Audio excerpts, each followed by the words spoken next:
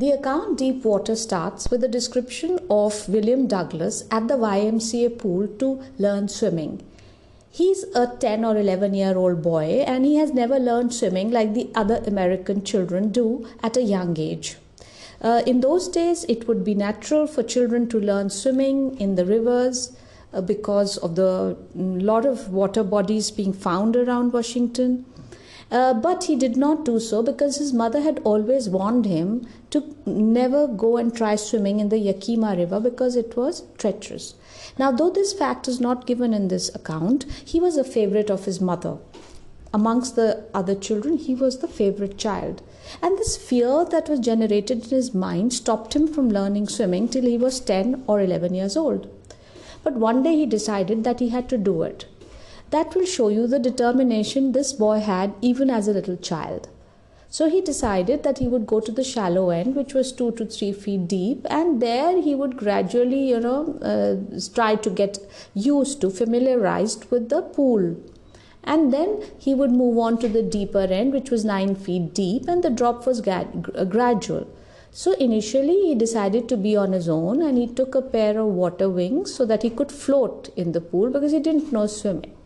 He was a little body conscious also. He had this body image problem. He felt he was too thin. But he was so determined, he decided that he had to learn swimming. And so he even swallowed his humiliation that he felt because he was not very happy with his body. He remembers, as he's telling us this account, he remembers that he had never ever felt comfortable with water right from the beginning, even as a 3 or 4-year-old child. He remembers when his father took him to the beach in California and the surf had knocked him down. He had not felt good. He had felt a panicky situation arising. He was really frightened. His father had laughed, not understanding the kind of fear that was prevailing in his mind. And that terror was an intrinsic fear of water that William Douglas always had. When William Douglas decided to learn swimming at the YMCA pool, he felt a revival of all the memories, the unpleasant memories of childhood when he was in water and he had never felt comfortable. But he decided that he had to get confident, he had to go there and try it out. And he would do it by imitating others, by watching other children do it. He had done it 2 or 3 times and on different days, and now he was feeling a bit more comfortable than the initial days. He went to the pool when there was no one else and the water was still. He was all by himself. The water had a good feel to it, but this beautiful moment passed away very soon when a huge boy, a big boy with a big build, probably 18 years old, came, picked him up and jokingly threw him into the pool. This was an act of bullying, but that was how it was. That is what happened. So he picked him and threw him into the deep end. As William Douglas landed in the water, he started swallowing water and the fear started building up inside him. But that fear was not a paralyzing fear. He decided to keep his mind cool and to work out a strategy. And the strategy that he worked out in his mind was that as soon as his feet would hit the bottom, he would try to make a jump. And then he would come up to the surface and lie flat on it. And then he would just float and paddle to the edge of the pool. What William Douglas had expected did not happen. As he went down into the pool, he felt as if the depth was a lot more than he had imagined. The 9 feet seemed like 90, and his lungs were out of breath, out of air. He wanted to come up, but he had to hit the bottom first, jump up, so he did that. And he thought in his mind that he would just jump up as light as the cork of a bottle. When he did come up to the surface, only his eyes and nose came out. And he could not really breathe in enough before he started sinking back again. He tried to move his arms and flailed his arms on the surface of the water, but he only swallowed some water and he went down. There was this great force of the water that was pulling him down, and he felt as if his legs were paralyzed. He decided that he had to once again make a jump from the bottom of the pool. He was actually now using up all his residual energy, his strength, and it was as if he was part of a nightmare, and the irresistible force of the water was pulling him down in a nightmarish quality. His breath was completely gone. He had no more air in his lungs. He felt dizzy, but he did not forget what he had to do, which was to jump up from the pool. He did that. After a very slow descent down to the bottom of the pool, he tried to jump up, but he just could not come up. He felt now the terror build up inside him, and he felt paralyzed, absolutely paralyzed with fear. But he did not lose sense of what he was supposed to do. When he did make a jump from the bottom of the pool, he did not come anywhere near the surface. He was still in the water, underwater. He looked around for something he could hold on. Maybe there was a rope there, maybe a ladder, maybe some water wings, but he did not see anything except for swaths of water, yellow water around him. Now he was totally in the grip of terror, and he tried to scream, he tried to call out his mother's name, and he felt his legs tremble. He felt himself shaking and trembling. When he came out once again, he surfaced once again. He felt he was coming out.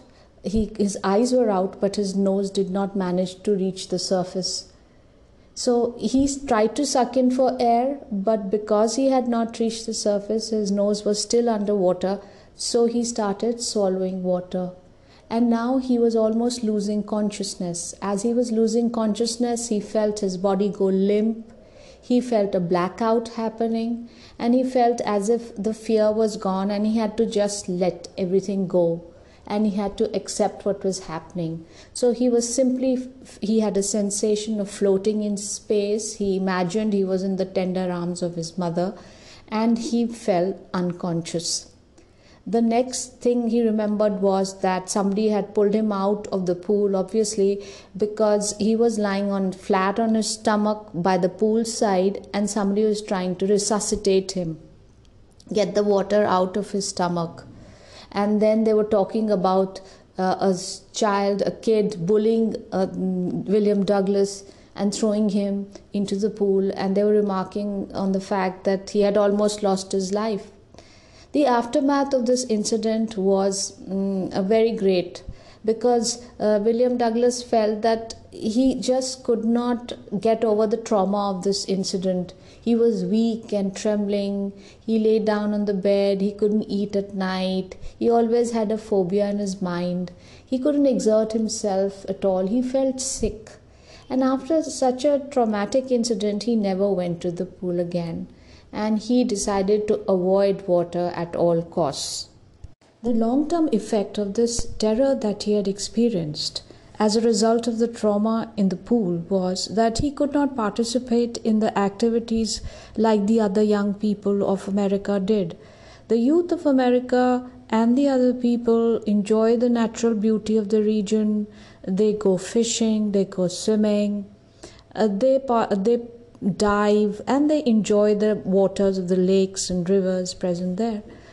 So the writer William Douglas felt that he was deprived of this joy, whether it was the Cascade Rapids that he could go and have a bath in, or maybe a swim, or the Titan River in Washington, in Yakima County, the Bumping River, Baum Lake in Idaho, United States, or the Deschutes or Metolius River. He mentions a lot of these sites where young people would go enjoy their holidays, swimming, fishing for salmon, boating, and swimming. That was all that others did, but he could not.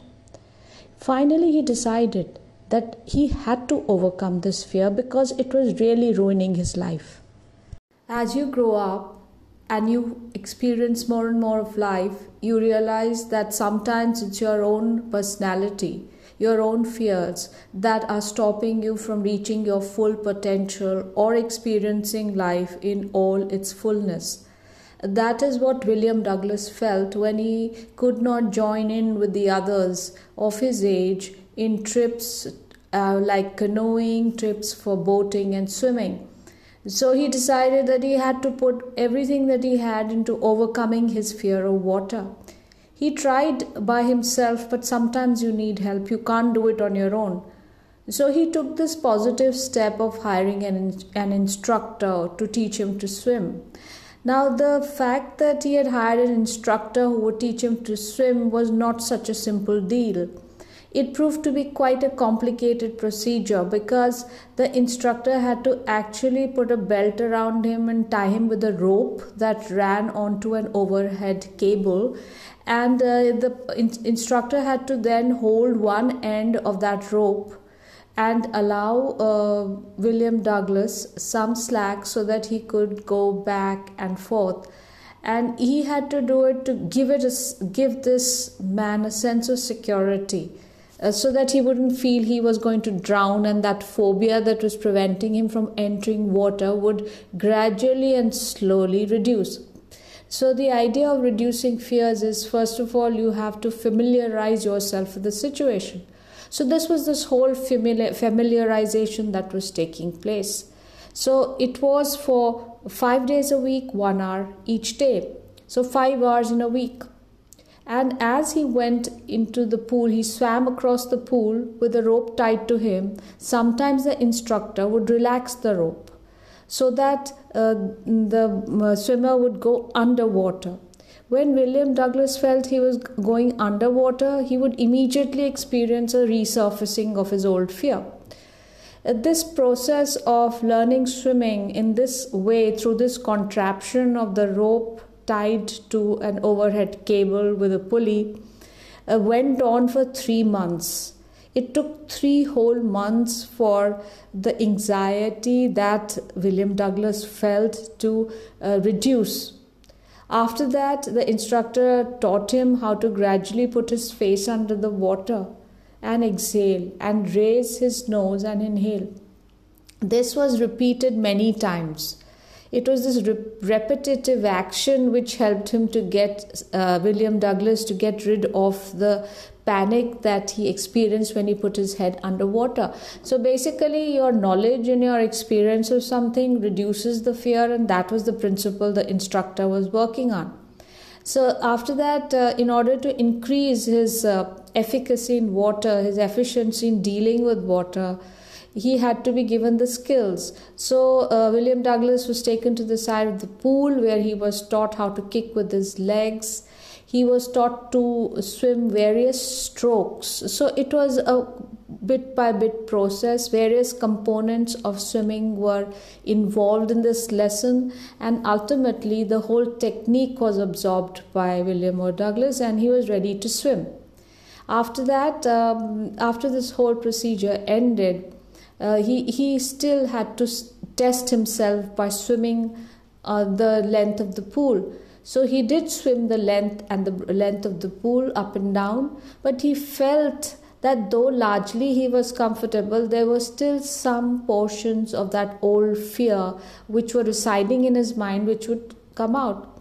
So he would go off to another length of the pool. He kept on challenging himself. He didn't stop as soon as he experienced that fear. He pushed himself to go on swimming. So this went on for a very long time. He'd started 1 October and then until July the next year this continued. But he was not satisfied. While the instructor had just said that his job was finished, but this job of the swimmer to control his fears was not finished. So the instructor was finished, but I was not finished, says Douglas in this account. He was not finished because he had to ultimately put himself to the final test of feeling absolutely like fish in water, comfortable, at ease, at home.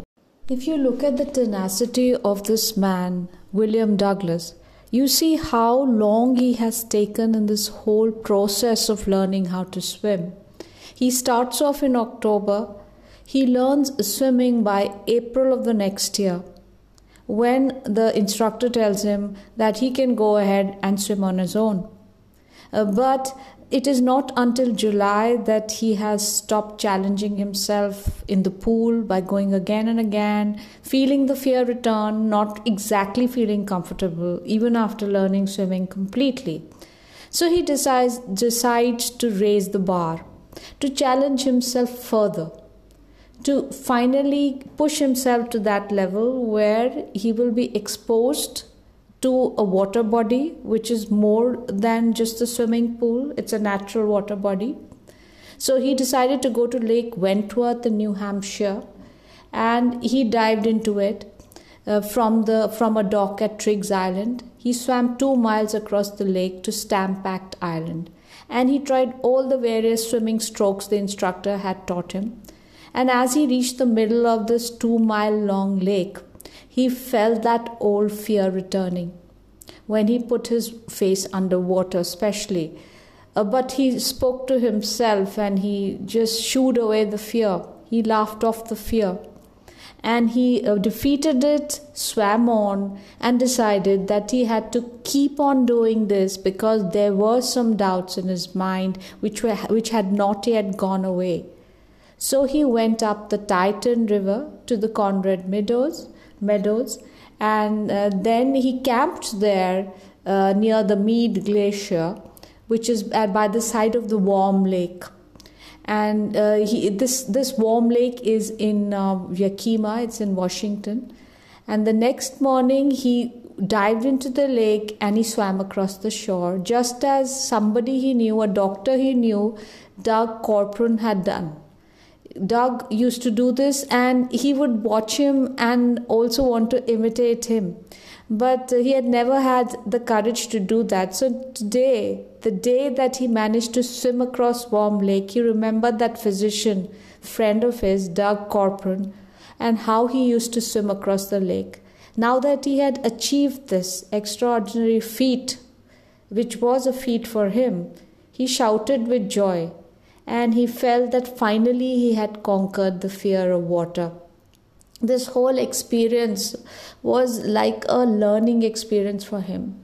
It was like one of the lessons of life, because he realized that once you know what terror is, and once you've conquered it, only then can you appreciate this whole process. So he says it's very, very easy to give up. In death, he says, there is peace. There is terror only in the fear of death. So death is peaceful by itself, but the anticipation of death makes you feel terrified. This is what Roosevelt knew when he said, all we have to fear is fear itself. So he recalls President Roosevelt's words, and he realizes that fear is something that contains in itself the germs of success. If you overcome fear through your personal endeavor, then you're going to defeat it and it's never going to come back to you. So it's like a freeing exercise. It frees you, it releases you from the bonds, the tight bondage that you were under when you had the fear in your mind. That is William Douglas's experience, and a highly motivating one for anyone who has any kind of fear.